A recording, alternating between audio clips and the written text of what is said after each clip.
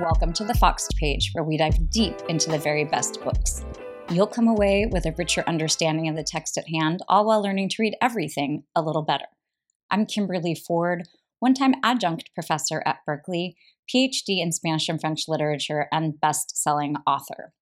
I cannot wait today to dive into Madeline Miller's very slim, very small, but really mighty short story, Galatea. I'm such a sucker these days for these pieces of shorter fiction that are being packaged in these beautiful, stand-alone editions. The prime example, of course, is Claire Keegan with her incredible little that sounds really crazy, with her incredible trio, Foster, Small Things Like These, and So Late in the Day. It is absolute genius to package them as standalone volumes, partly because it makes good sense for her in terms of sales.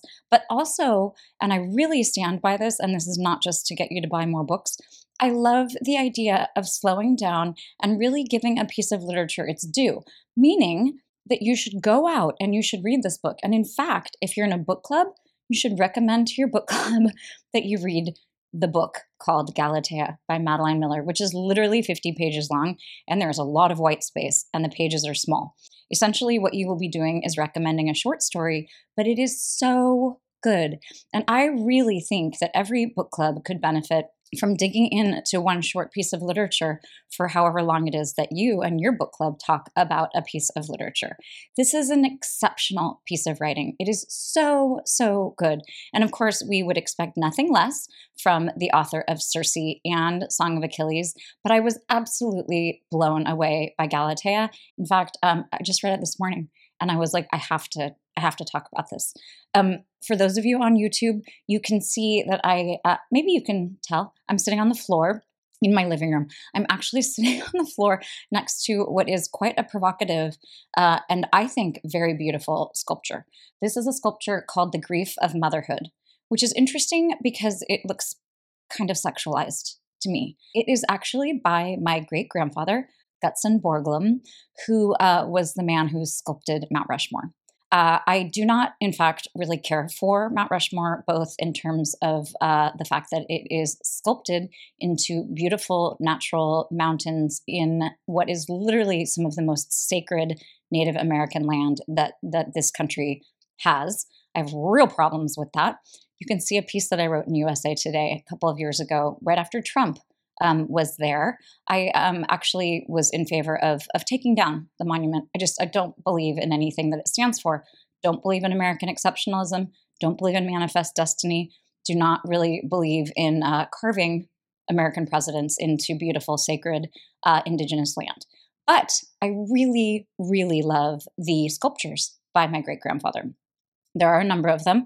I'm very, very lucky. Oh my gosh. Also, this like cabinet thing behind me, which we always called the Spanish chest growing up, it also belonged to my great-grandfather in his studio, in fact, which is so cool. So anyway, I'm steeped here in some history, but mostly I am sitting here next to a sculpture because Galatea has everything to do with sculpture.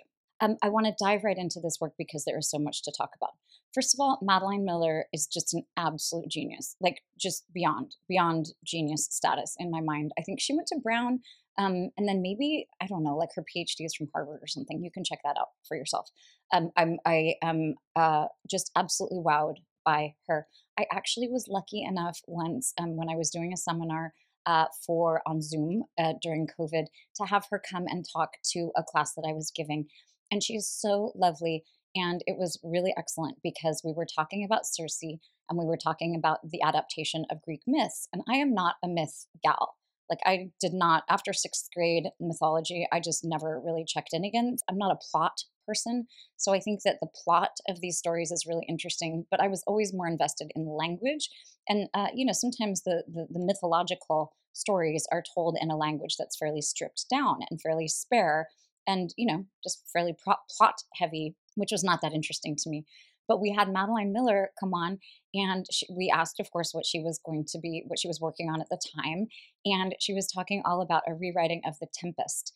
And it turns out that she's also like an incredible Shakespeare scholar. And in fact, at the time, She had some big post at some sort of very large Shakespeare, like production thing that was happening. And she was talking all about wanting to do a rewriting of The Tempest. And she said something like, well, because of all the storms, it's very much like Circe. And I do not remember The Tempest. And I was like, oh, yeah, right. Oh, my God, right. Tempest. I mean, and in my mind, I'm like, obviously it's called The Tempest, like obviously storms. But I just had to really put on like a little bit of a facade there for Madeline Miller just to keep up with the incredible genius of this woman. So we're going to dig into Galatea here. I fully recommend it. Again, I think like book clubs, I think this should be a real feature in the book club year that is coming up. But I also really love the idea of a piece of writing that is so short that you can read it, you can read her incredible afterword, and then you can go back and reread it again. For me as a teacher, it's so delicious because it really will give me the chance this morning to dive into a lot of aspects of the prose. It's very like apprehendable and very comprehensible in ways that are so cool, because then you can really focus on certain elements and really feel like you have really kind of gripped the whole thing, which is very satisfying because this is actually a very large story. But it's just so satisfying to be able to really feel like you have both apprehended and comprehended the whole thing. So delightful. I also want to make a quick note. I alluded to the fact that I'm not like a big myth person, but the use of myth and the kind of rewriting of myth, which has become Madeline Miller's kind of bread and butter, as it were, it is so genius. And here's why I think it works so well. There are some real like myth heads out there. I mean, I would be so hungry for like a rewriting of, I don't know, like Mrs. Dalloway, or a rewriting of, some sort of Emma, and there are lots of those and I love them. So I like the idea of rewriting these kind of old stories. And if you're a myth person, it would be so cool because the originals of them, you might love, Ovid's original of something, but all of these kind of adaptations, I think would be so satisfying if you were really invested in the story. But the genius of Madeline Miller is that even if you don't know the story and you're like not really a myth kind of gal like me, she does such an incredible job of really laying out the story for you in a way that you end up feeling you're like, the whole time I'm giving myself like a little bit of a pat on the back because I'm like, wait, I get it. I kind of understand.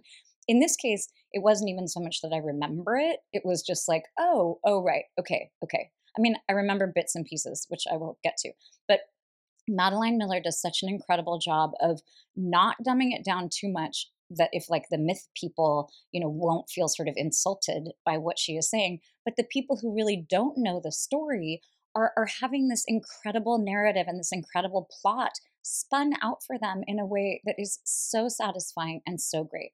The other thing I will say about mythology is that these ideas and these stories that have lasted literally millennia are lasting for a reason. And that is because a lot of what myths get to, this is very obvious, are these huge, huge, big issues that obviously we are still grappling with today. Galatea, for example, we got some misogyny in here. We have loyalty, we have maternity, we have the idea of betrayal, we have the idea of violence, we have the idea of sex, we have all of this stuff that is all, and creation and the nature of creation and how things are created and devotion to art. I mean, like these giant, giant themes and questions that are still so valid today are writ so large in a mere 51 pages or 55 or however many. It's unbelievably great. So I really appreciate, even though I'm not like a myth person, I really appreciate the fact that these very large ideas that are really the essence of mythology are used as a scaffolding to tell this incredible story. Here at the Foxed page, one of the things that I think people are hoping to gain is this idea of kind of being a better reader. I always bridle at the better reader concept, but I fully understand the desire to be wanting to read more richly. And the easiest thing to do, and my tried and true piece of advice, is to simply pay attention. One thing you should definitely pay attention to is the title. The title of this is so good, which is kind of funny because it's literally just Galatea. But that is so significant. So I have a little bit of a knowledge about Galatea. There are many, many pieces of art. There are many adaptations, both in writing and film, all sorts of different adaptations of the myth of Pygmalion and Galatea. So the source material, which I did not know this until I read the afterword by Madeline Miller, and I love the fact that the afterword obviously came after. And I love that there was no preface. I love that there was no forward.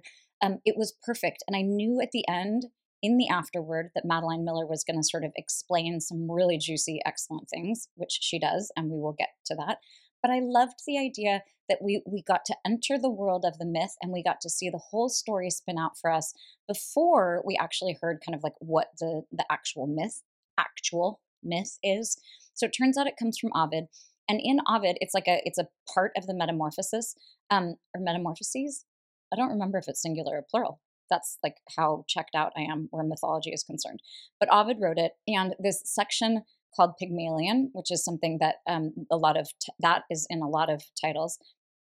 Pygmalion was a chunk that they took out of that they took out of Ovid's original. So it's this kind of excerpt from the Metamorphosis, or Metamorphoses, and it involves Pygmalion, who is a sculptor, and he makes this sculpture. And in the original, in fact, there is no name for the sculpture. It is just this being, and he wants this kind of pure, wants this pure, like beautiful statue to come to life.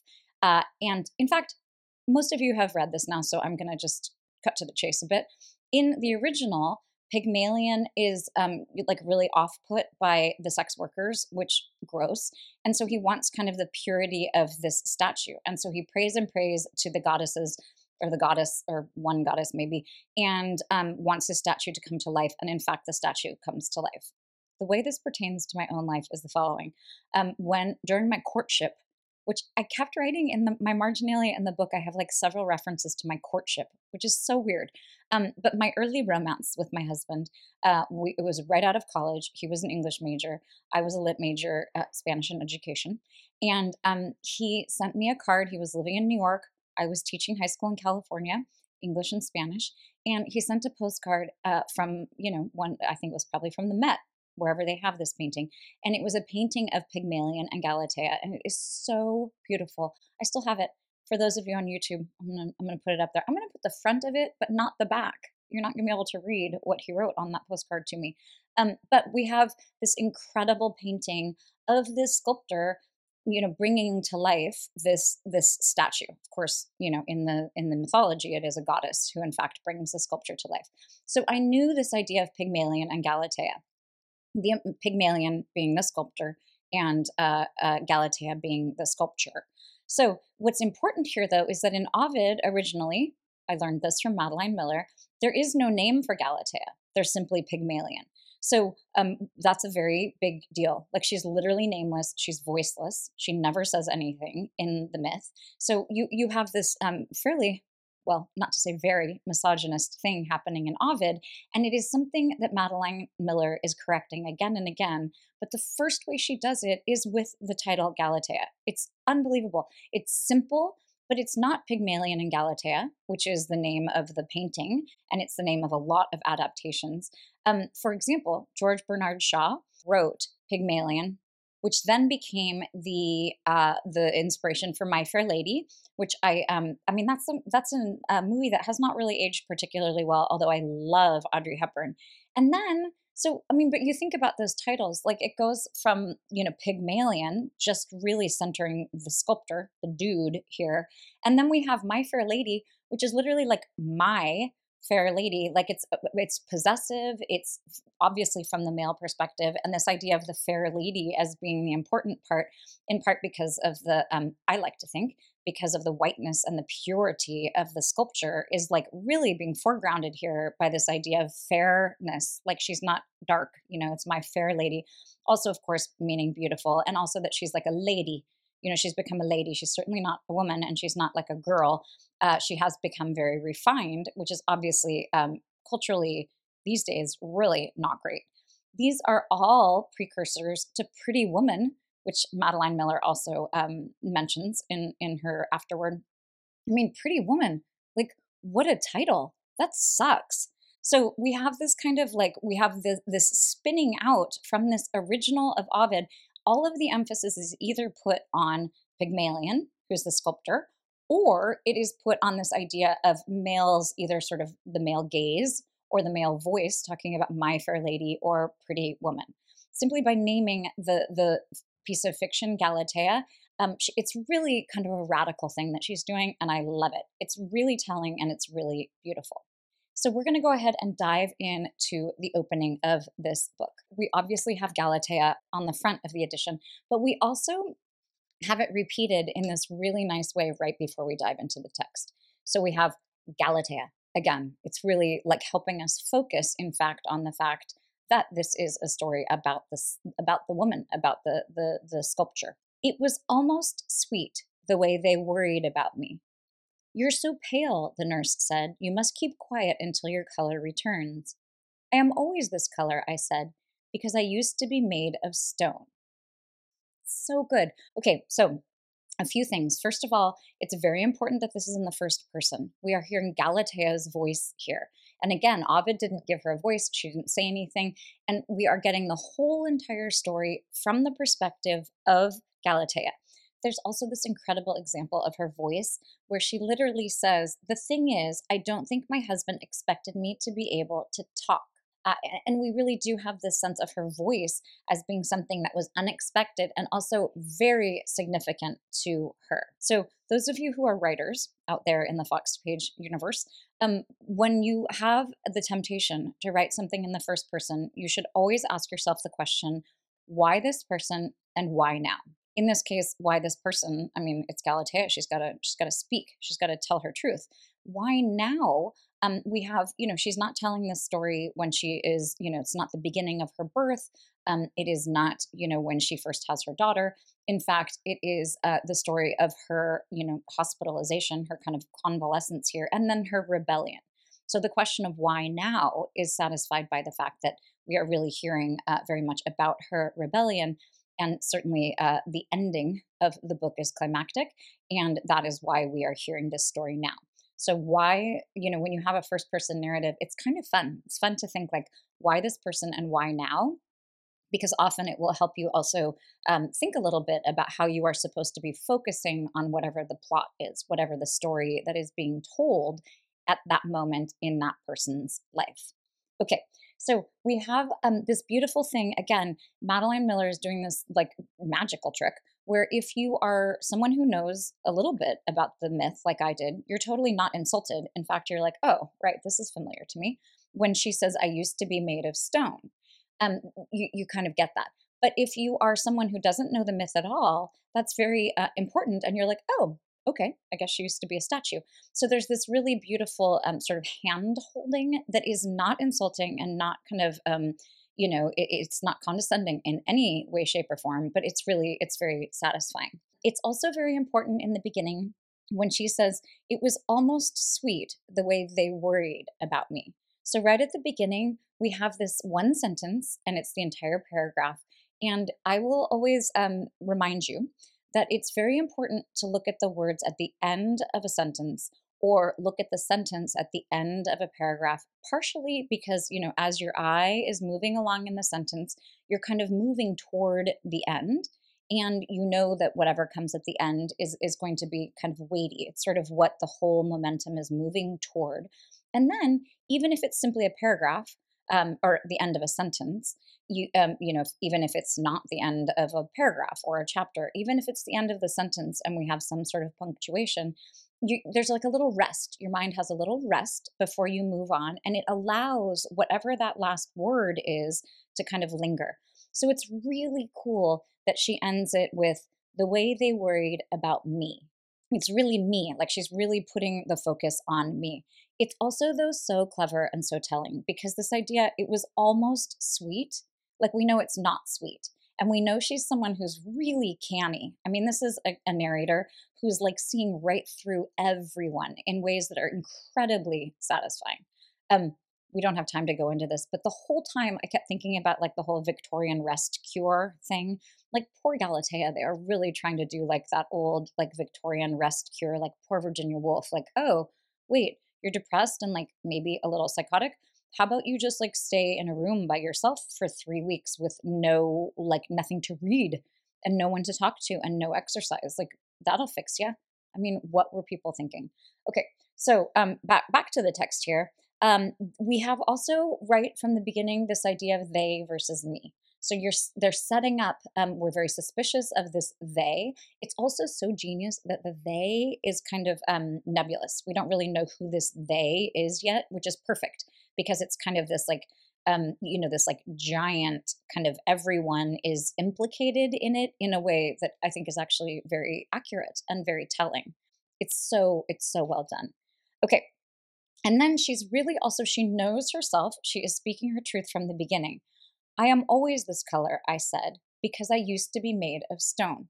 This is a woman who's going to just be like laying out her essence again and again.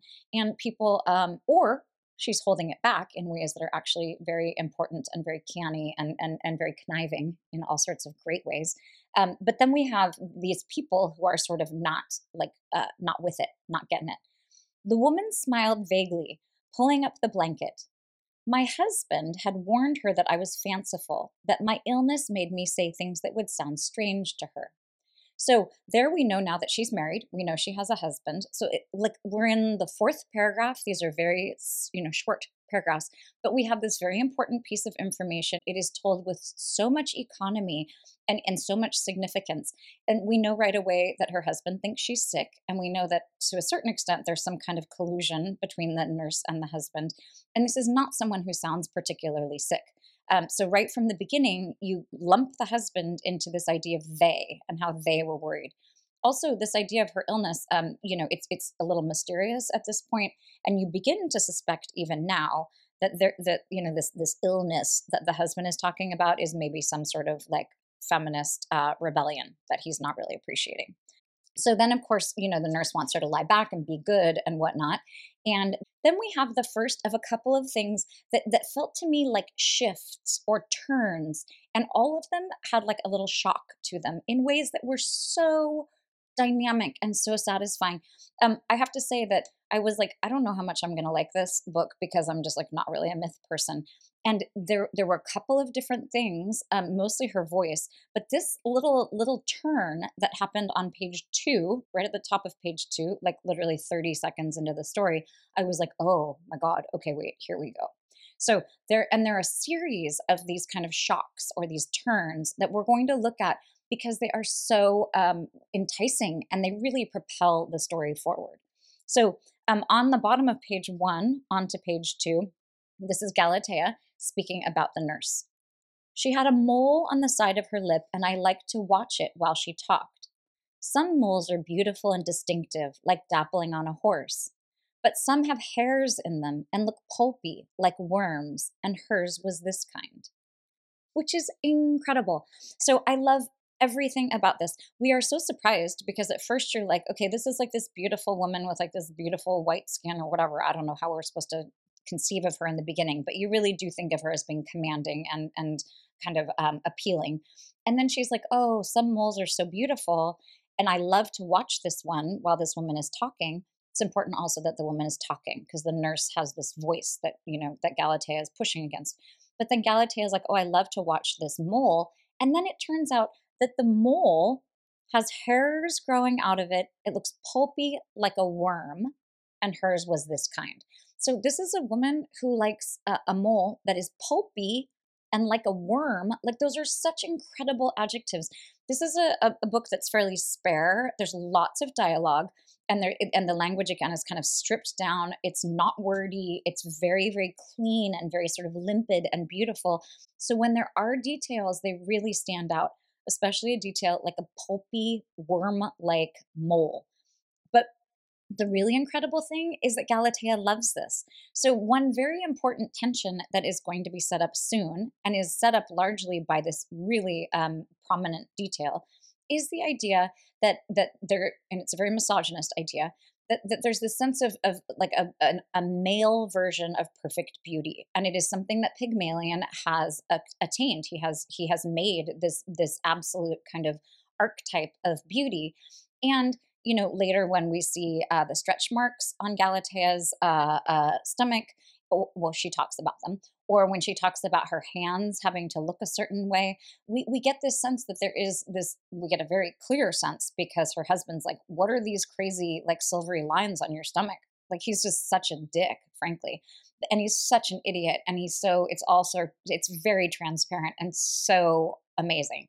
He when he's seeing this aberration that is any sort of like mar on the surface of this, like, beautiful woman, quote unquote beautiful woman, he's totally like repelled and repulsed. Whereas our Galatea, who is in fact like this archetypal beauty, is really drawn to this kind of this disfigurement, you might say, if you were like a gross misogynist person who like had a classical idea of beauty. But she's drawn to this mole that in most, it's described in a way that generally would be held to be not beautiful, and yet it is something that she loves. So we have this idea of Galatea. If you see me moving around, there's like a handle right behind my back, and it kind of it's feeling like a good back stretch, but it's also not super comfortable. So we have this idea of Galatea as being literally like the incarnation of beauty. And by beauty, I mean like male objective, like weird male standards of beauty. But also we have her as someone who is drawn to imperfection, which is it's so cool. And this is literally the very tippy top of page 2. Like, it's so deftly done and so economical. Okay, then of course they want her to lie back, blah, blah, blah. And then we have this other shock at the bottom of page 2. She was rushing a little by then because I had mentioned the stone twice, and this was gossip for the other nurses and a breathless reason to speak to the doctor. They were fucking. That's why she was so eager. So this is another one of those shocks, like a little bit of a turn. Like, you're like, wow, Galatea is really laying it all out here. And she also has this incredible omniscience that comes up again and again in ways that are so cool. Like, she doesn't in the origin story, the very original story by Ovid, she has no voice, she has no agency. In this case, not only does she have a voice and she is telling the story and writing it, but she has incredible agency because she's being very canny and she is planning her own escape, and she's going to do something amazing by the end of this story.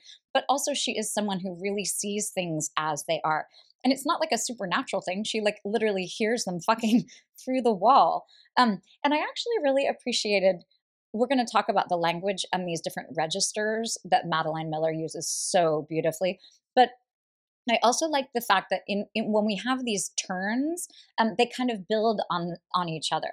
So we have this idea of this nurse as having like this mole that Galatea is not like repulsed by. And then we have the idea of the fact that the nurse is actually fucking the doctor. And then we have like yet another kind of twist, a little shift of the whole thing, where we have to kind of keep recalibrating who this Galatea is. She says this about the fact that the nurse and the doctor are fucking. I don't say this in a nasty way, for I don't begrudge her a good fuck, if it was good, which I don't know.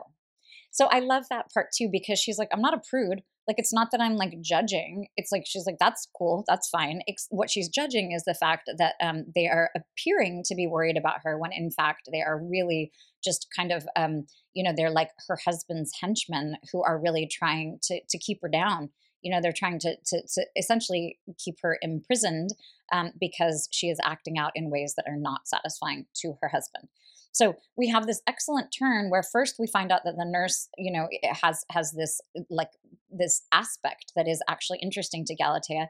Then we find out that the nurse and the doctor are having sex. Then we find out, in fact, that Galatea is like, that's cool. I don't have a problem with the sex part, So then we go on from there. Then we have another one of these kind of turns, another one of these shifts. This is on page 21. So now we're jumping way to the middle of the text. And at this point, the husband has come to the hospital. He said, you say this only because you want to see Paphos. Of course I want to see her. What kind of mother would I be if I did not? So all of a sudden you're like, oh, wait, there's a daughter. They have a daughter. And again, this is almost halfway through. I will remind you that lots of times important things happen at the midway of a novel. There's something called the Freytag triangle, where you have some sort of like inciting incident, then you have rising action, and then you have a climax, and then you have the falling action and the denouement. That's kind of your like that's like the typical structure of fiction. But really, you generally in good fiction have kind of a lot of these kind of rising and falling action, all moving toward some sort of climax, usually. But it's if you imagine the triangle as being, I think it's isosceles. No, I think that might be where they're all equal. No, that's equilateral. Maybe it is isosceles. Anyway, you imagine it being like the rising action takes a long time going up, and then we have a steep, drop off. So, but what's important is to imagine that lots of times something important is happening at the middle, kind of right in the middle of that hypotenuse. Well, it's not a hypotenuse. That's across from a right angle. I loved geometry. Loved it. Can't remember it, but loved it. Okay, so we have at the midpoint this huge revelation that she is in fact a mother. But it's also important that we are finding out this idea of like, what kind of mother would I be? That we are finding out she is a mother when she is asking the question, what kind of a mother would I be? So it's this idea, yes, she wants to see her daughter, and we find out, in fact, that she is a fairly devoted and loving mother, but she answers her own question in an interesting way. Of course I want to see her. What kind of a mother would I be if I did not? Cold and shameless. That is not how you and the goddess made me. So we have this really important thing here. Like she's not, she is a mother who we find out in the story, there are enough interactions with her daughter where we believe she is a dedicated and like a loving mother. But this idea of being cold and shameless, she may or may not be that kind of a mother. And in fact, she and her daughter, it's Paphos, maybe Paphos because of like pathos. But she and Paphos, that sounds better than Paphos. She and Paphos have this very nice thing, and lots of times Paphos, because she has a tutor, is teaching her mother things. So they have this very sort of also, lest we forget, Galatea had Paphos like as soon as she became like an entity, as soon as she became human, or like as soon as she became real and not a statue, she had this daughter. So we have this sense of her as not having a self aside from the sort of lifetime of her daughter. So it's this very interesting kind of maternal thing where you have her as like almost like a peer to her daughter. But then, of course, she does this self-sacrificing thing at the end, and in fact, it is very dedicated to her daughter's well-being because of the idea that she in fact needs to kill the father of the daughter. What's amazing too is all of that is in the original, in the Ovid, and in all of the adaptations, the Galatea comes to life and they live happily ever after. It is so cool the way that Madeline Miller is building on that to say like, wait, what? No. And we're going to look at the end. Madeline Miller articulates this very well, this how you have to really accept a lot of misogynist and a lot of really yucky things about the male gaze and about conceptions of beauty and like purity and a lot of like shaming of sex workers. You have to accept all of that in order to think that they would live happily ever after. And so Madeline Miller, of course, is really turning that on its head by making Galatea, in fact, into a murderer. And she murders, in fact, because she is motivated to save her daughter and this new statue, what might be a stand-in for the daughter and what might be a second daughter to Pygmalion. She, in fact, kills him in order to save these younger women, particularly Paphos. Okay, so we have this turn where suddenly we find out that she is a mother, and these kinds of like shocks and these turns are so incredibly well done. Again, tons of economy. They sort of come out of nowhere, but they're said in these ways that it's very sort of like, oh, well, like I'm made of stone, and oh, my husband put me in the hospital. Oh, and the nurse is fucking the doctor. Oh, and wait, I have a daughter. They're sort of like melded in ways that are really fitting and really beautiful and economical and effective, but they're also shocking. One crucial aspect that I do want to talk about a bit is this idea of the voice of Galatea. So there is this concept that was developed by a Russian theorist named Mikhail Bakhtin, and it is called heteroglossia. Heteroglossia just means lots of different voices. And I loved this when I first learned about it in graduate school, because it's something that I think you sense as a reader, but once you know the term for it, and once you know that this is kind of this phenomenon that exists in literature, you really appreciate it more and can really lean into it. So this heteroglossia is this idea, and it's also very kind of radical politically. It's this idea that an author will use many, many different registers of voice. It's a little bit like code switching, in terms of like your voice as being a little bit like a chameleon depending on your audience. So if you can imagine a writer feeling like they have sort of one audience, like if you think of Jane Austen, for example, there's not a lot of heteroglossia in those books because she is a woman of a certain, milieu who is writing for other people of the same milieu. I mean, I might be too quick to say that. I'm actually not a giant Jane Austen fan. I like her work. I actually really love some of the kind of spinning out, some of the what do you call that with TV? Like when they do like a show, a spin-off. I like some of the spin-offs. I loved Longbourn, which was that book by Joe Baker.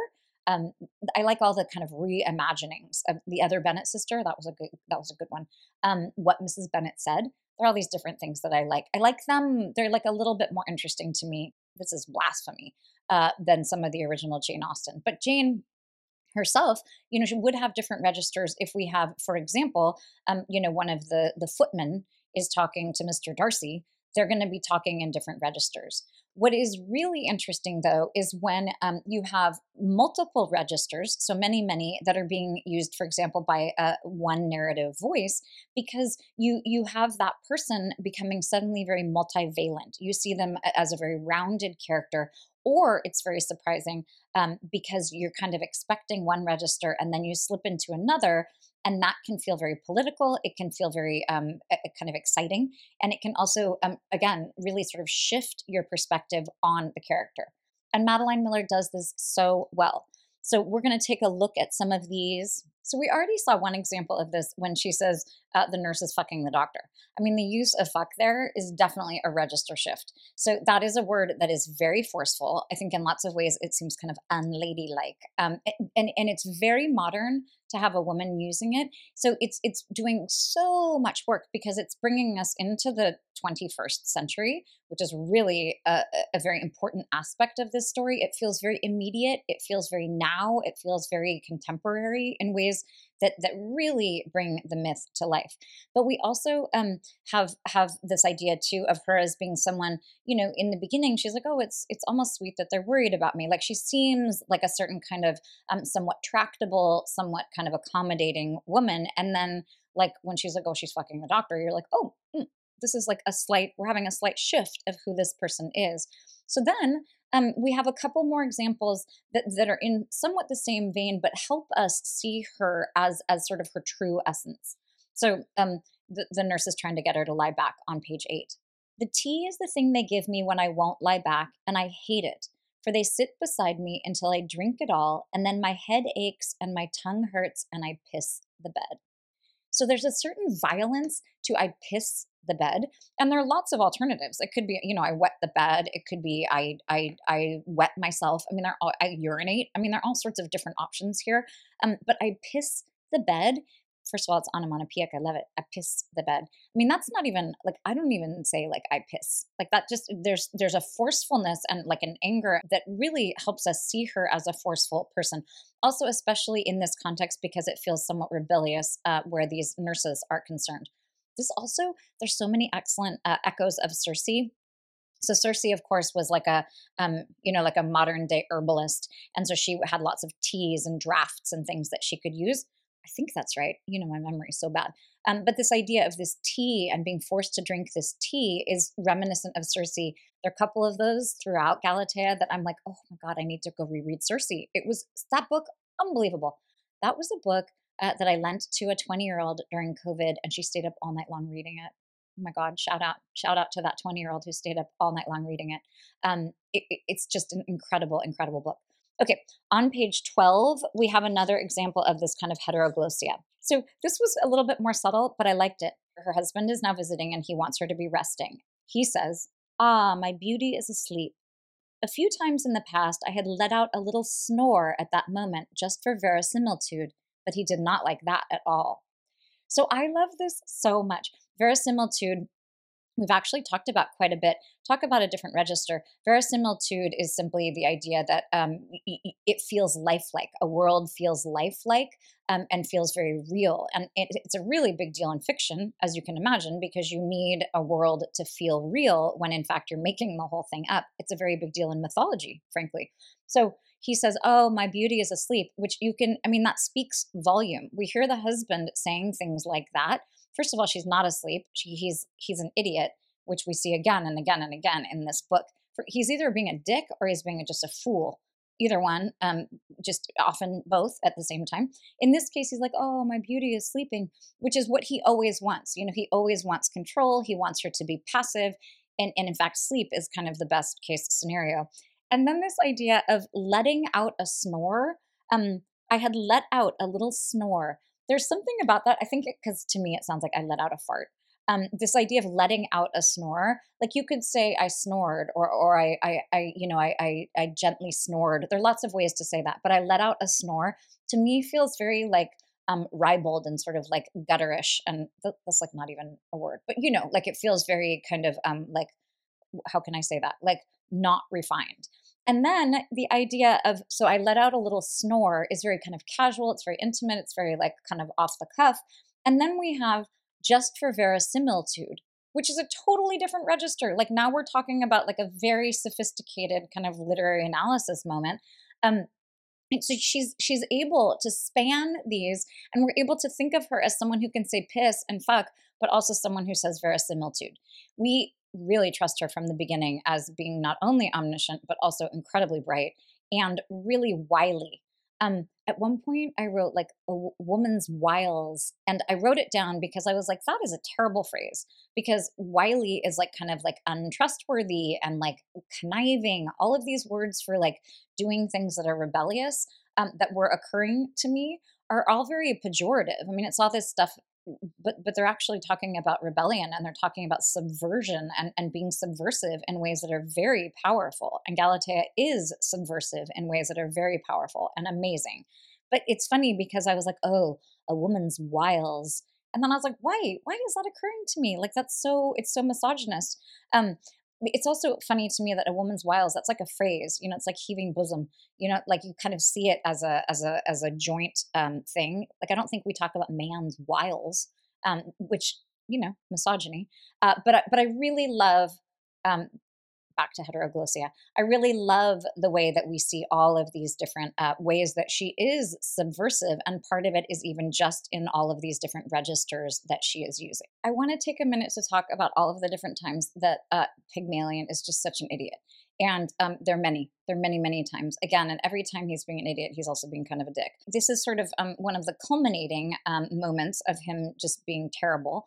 And it's really amazing because we're also at the same time seeing the power of Galatea. On the bottom of 14, this is when he's actually bringing her to life. We've gone back in time a bit, and he is talking to the goddess about whether or not she might actually be coming to life. He shook his head as though to clear it. No, I am imagining things, or perhaps the sun has fallen on her and warmed the marble. There was no sun in the room, of course, but it wasn't the time to say this. It's so good because we know, I mean, he's being a fool. He's like, oh, perhaps she's warm because of the sun. And Galatea's like, there's no sun. There is no sun in here.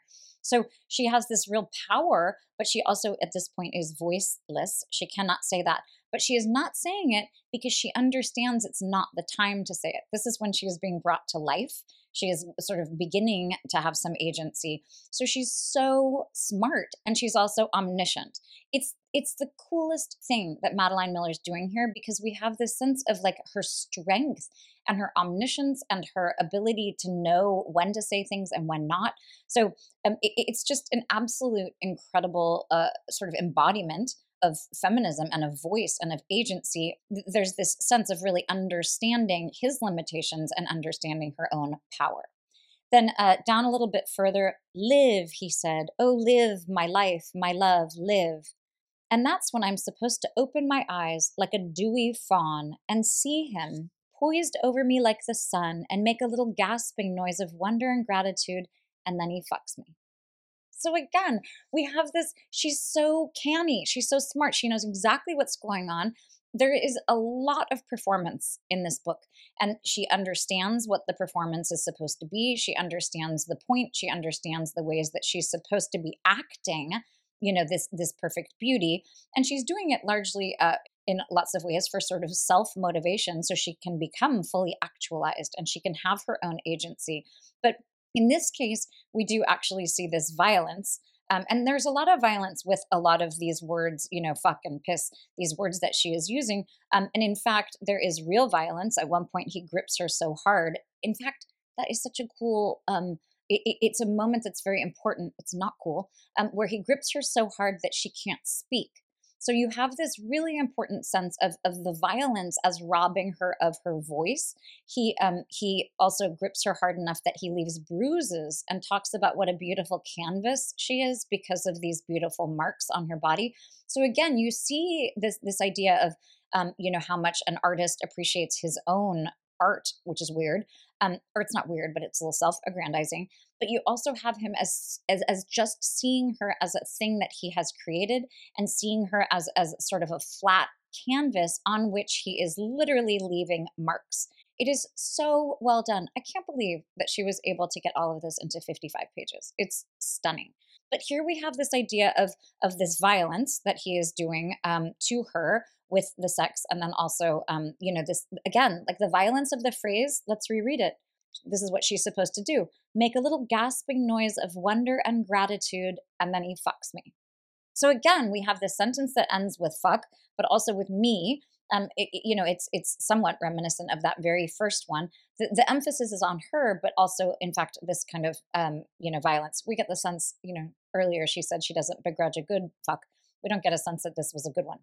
And then, really importantly, right after that, after I lay against his damp shoulder, I said, my love, I miss you. So throughout this 55-page story, which again, it's like very short. It's probably, if you condensed it, be like, 10 pages.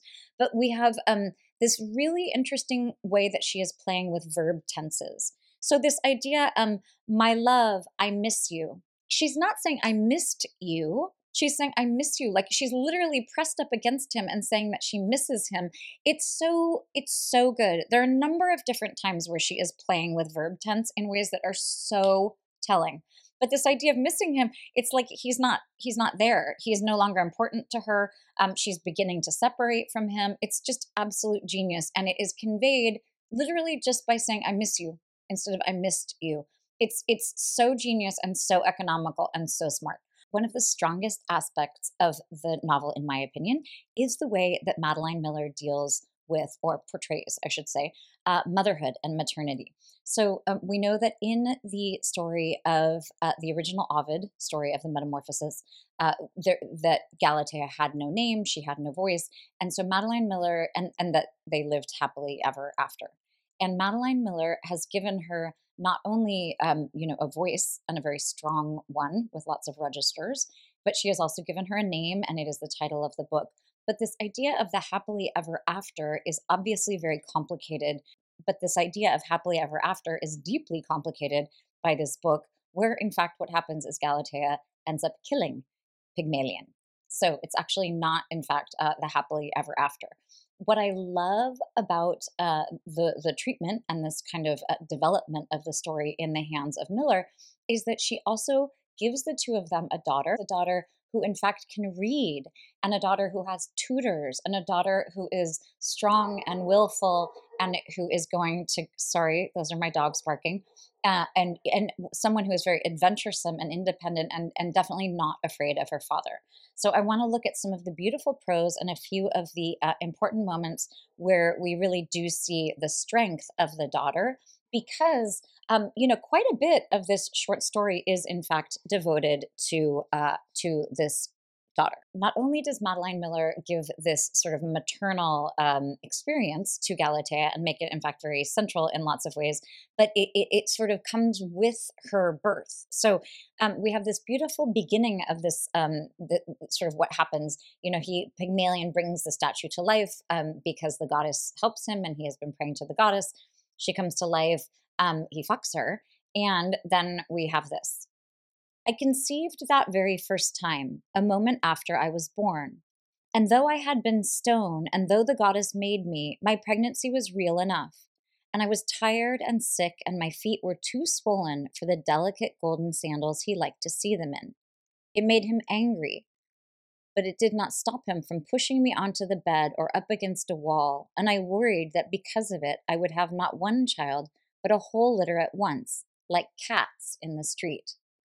So I love this idea in part. I mean, it's gnarly. It's like not a great thing that's happening here. But it does remind us, in fact, that we are talking about a mythological world where potentially, there's that one myth. I can't remember who it is, but like a woman has babies. Maybe it's Medea. No, it's definitely not Medea. I don't think. Where like she's had sex with two different men, and so she has two different babies from the two different men. So you have this idea of lots of different things being possible, and in fact, the idea of subsequent sexual intercourse, producing a whole litter of babies is not out of this world. So in a text and in a story that is grounded very much in reality and is very feels very sort of contemporary and very possible, it's important to have these reminders every once in a while that we are talking about myth, and we are talking about something, we're talking about a statue having come to life. But we also are looking really clearly here at the violence of her husband. We're not going to spend a lot of time talking about how awful he is, but it's actually very excellent the way that he is consistently both an idiot and also a total jerk. So you have this very consistent way that the reader is feeling a lot of sympathy for Galatea, and we're very happy about her empowerment, but we are not at all sympathetic with our Pygmalion. Frankly, there's violence in the fact that he has kind of sequestered her away in this hospital. That's kind of a very subtle sort of violence. The other thing that's beautiful is that the two of them together then have this daughter, and the daughter seems to have inherited all of Galatea's strengths, and she's in fact not at all scared of her father. So we have this. My daughter was beautiful and stone pale, and born in a summer that was so viciously hot the calves died in the fields. But she and I were always perfectly cool, rocking in our chair together. So I love it that it's my daughter. It's not our daughter. It's definitely my daughter. So she sees this daughter very much as an extension of herself. The daughter, in fact, is cool the way that she is. So you have this sense of both of them being made of stone. And I like, she's Madeline Miller here is making this all up for us. This is not part of any myth, but she's adding it. And then she adds these sorts of details like the fact that the summer was viciously hot and that the calves were dying in the fields. That kind of detail really adds nice verisimilitude, which is something that literally she talks about here. She's going to add a little snore. She's going to let out a snore for verisimilitude. Well, this kind of detail is the really excellent verisimilitude that Madeline Miller is giving to us, this idea of the summer being very hot, but the two of them being very cool. It's also notable that the two of them are cool when they are rocking in their chair together. So you get this sense of real sort of, not symbiosis necessarily, but definitely a close bond between the two of them, which is just really lovely. And, they walk together and everyone thinks that the daughter is so beautiful. And a little later, we have this. When she got older still, I insisted on a tutor, though my husband thought that would ruin her. No, I said, she will be useful to her husband as I am not. So it's this sense of her as, again, Galatea is kind of like flattering and playing a little bit of a trick here on Pygmalion. But this idea that her daughter is very bright, she recognizes that, and in fact wants a tutor. Then, of course, the tutor is looking at Galatea, and Pygmalion gets very jealous. Jealousy is, we see it at a number of different very important points in the short story.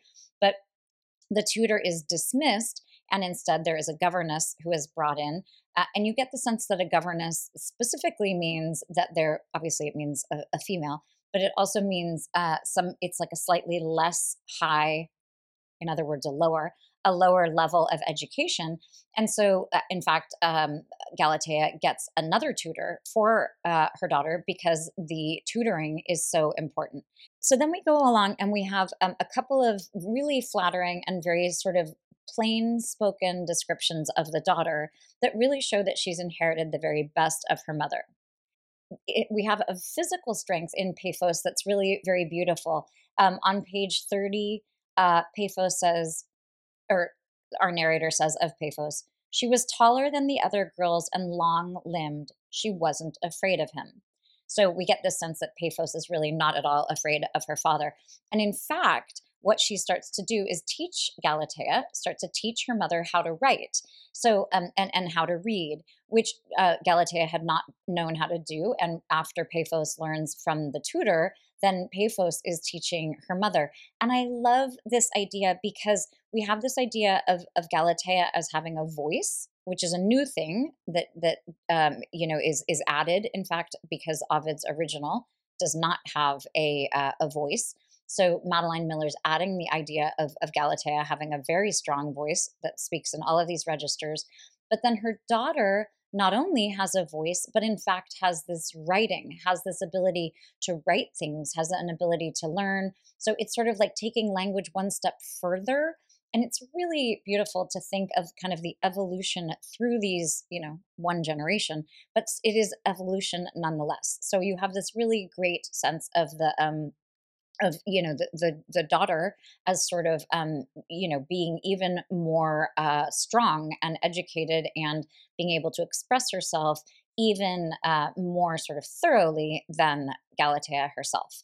So that's a really beautiful thing. It's also, there's that little plot point because, of course, when at the very end of the book, when we have the culminating event, it's that beautiful thing where Galatea spills the sand on the floor and writes her name so that Paphos will understand who is responsible for the murder of her asshole father. Which I have to say, the like thing of sand, the bucket of sand that Paphos keeps next to her bed, it was the only thing in the whole entire book where I was like, this seems a tiny bit contrived. It seems to me that Madeline Miller has had this bucket of sand in the room of Paphos, as it just seems a little convenient in terms of like something that Galatea is able to write her name in.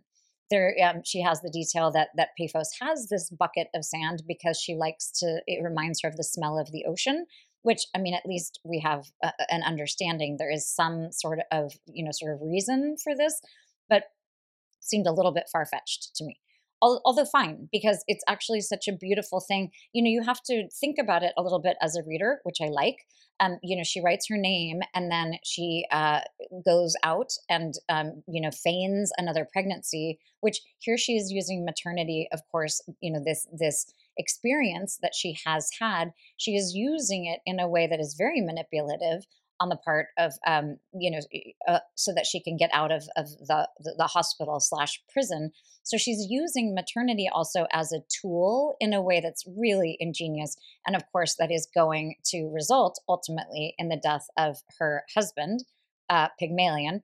And she, of course, wants her daughter to know that she has been responsible for it. So it takes, the reader has to think a few steps there about why it is that Galatea is writing her name in the sand by the bed, but it's just so beautifully done. So I want to take a look at this violence. We have on 23, we have that violence that I alluded to earlier. She says, "I couldn't think to speak. That is how hard he held me." So then we have a little down.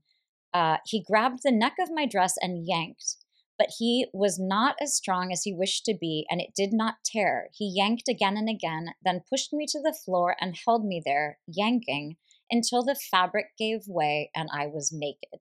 So you have there are a number of different passages that really in a very short text, there's quite a bit that is dedicated to this violence that is really a big part of how Pygmalion is interacting, of course, with Galatea. So we also, sort of the reason why she feels like she ultimately needs to murder her husband is not, in fact, because of this violence that he is doing to her. It is, in fact, because she is concerned about a 10-year-old. So the Pygmalion, in this gross way, starts, insinuating that he is essentially going to make a lover of a 10-year-old. And there is a statue of this young girl. So, and of course, at this point, the daughter, Paphos, is also 10 years old. So you have this sense of the daughter as being in danger, and of the father as going to do violence, in fact, on young girls. So we really are very justified. I mean, in many ways, he's really villainous and really a bad dude. So we are very happy when Galatea, in fact, resorts even to violence in order to stop him in his tracks. Okay, I want to take a look quickly at the afterword.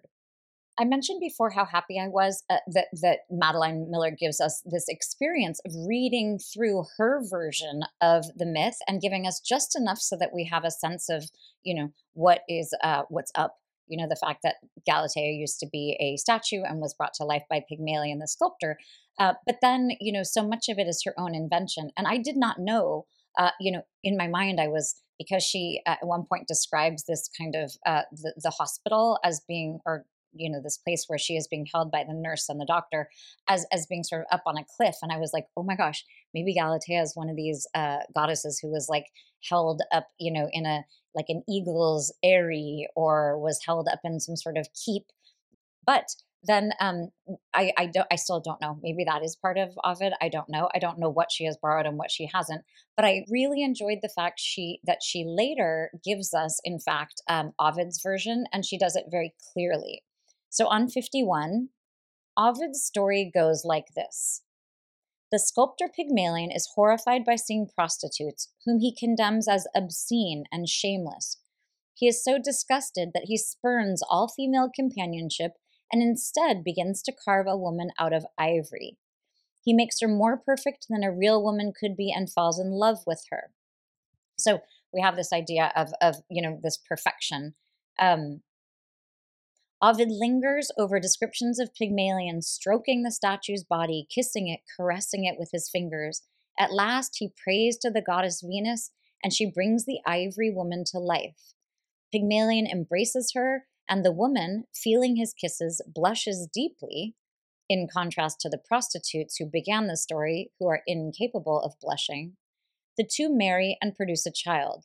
They live, theoretically, happily ever after. So as I said before, I received during my courtship a postcard with a really beautiful painting of Pygmalion and Galatea on the front.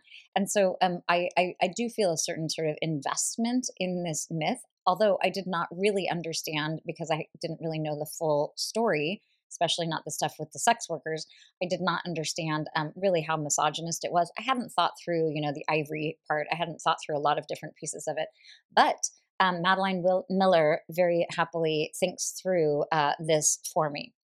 So literally in the marginalia, I say, "Ha, my courtship," because in fact it was a very misogynist thing. Had I known, I would have rejected my boyfriend at the time. Just kidding, I would not have. But I did not understand the implications here. So she says, still others, myself included, have been disturbed by the deeply misogynist implications of the story. Pygmalion's happy ending is only happy if you accept a number of repulsive ideas. That the only good woman is one who has no self beyond pleasing a man, the fetishization of female sexual purity, the connection of the snowy ivory with perfection, the elevation of male fantasy over female reality. Galatea does not speak at all in Ovid's version. Even more tellingly, she is not even given a name. She is only called the woman. She is meant to be a compliant object of desire and nothing more. So I was like, ooh, whoops, maybe not the romantic thing that I thought it was, but it's such a beautiful story. She also has a little thing in the afterword about how she had been thinking about it for some time, and then on a thunderbolt, the story arrived. She was lying in bed or something, and she hopped up and started typing and sort of never looked back. Which, I mean, gosh, talk about divine inspiration. I, as a writer, that just really makes me jealous, because the idea of having such a gorgeous story pop into your head like that is really something. So I do want to look finally at the close.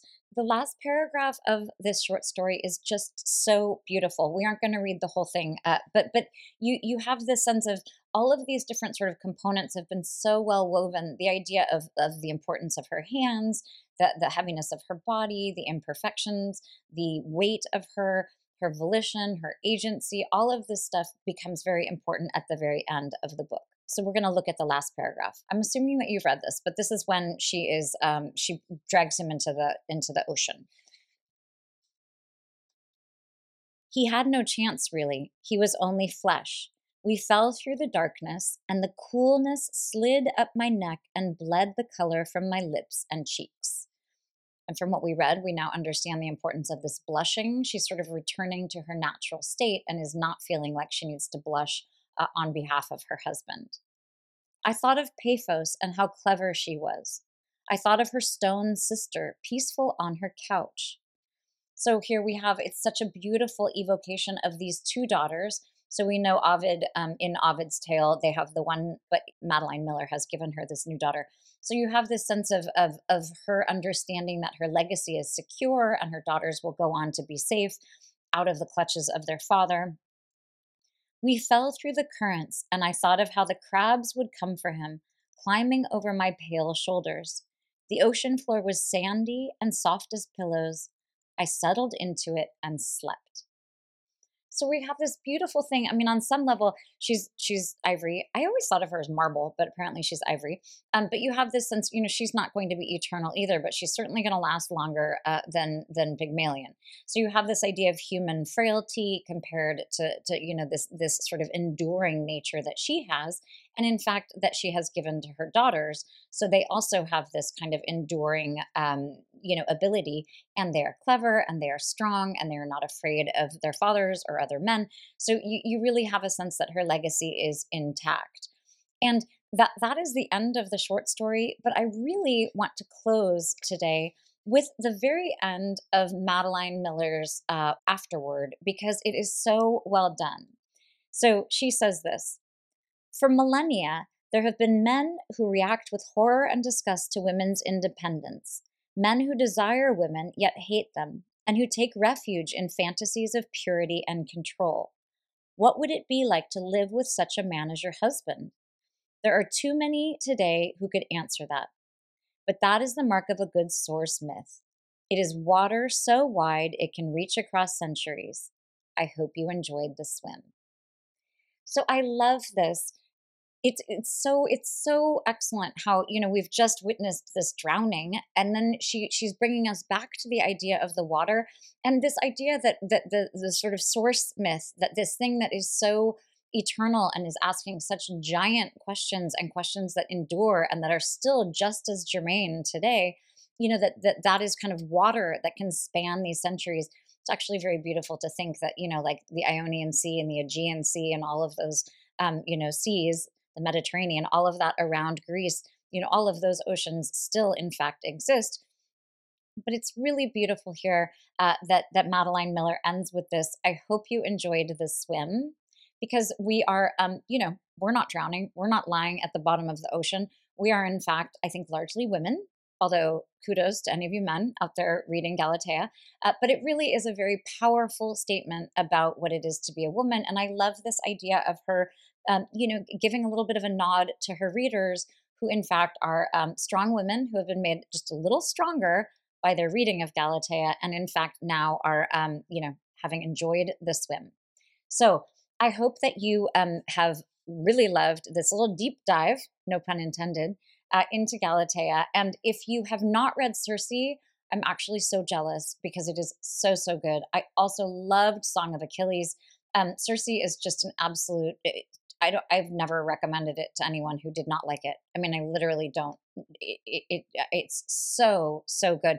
And again, I'm not a myth person. So after you have read Galatea, definitely check out CIRCE or vice versa. And again, the beautiful thing about Galatea and about something so short is that you can go back and reread this, perhaps with some nuance that you have just gained as you are rereading, and it's just such a beautiful thing to be able to sort of re-immerse yourself into the waters of this beautiful story, and to be able to really feel like you have been able to really comprehend the whole thing, and you've really sort of gotten everything that you wanted to out of this beautiful gem by Madeline Miller. So happy reading.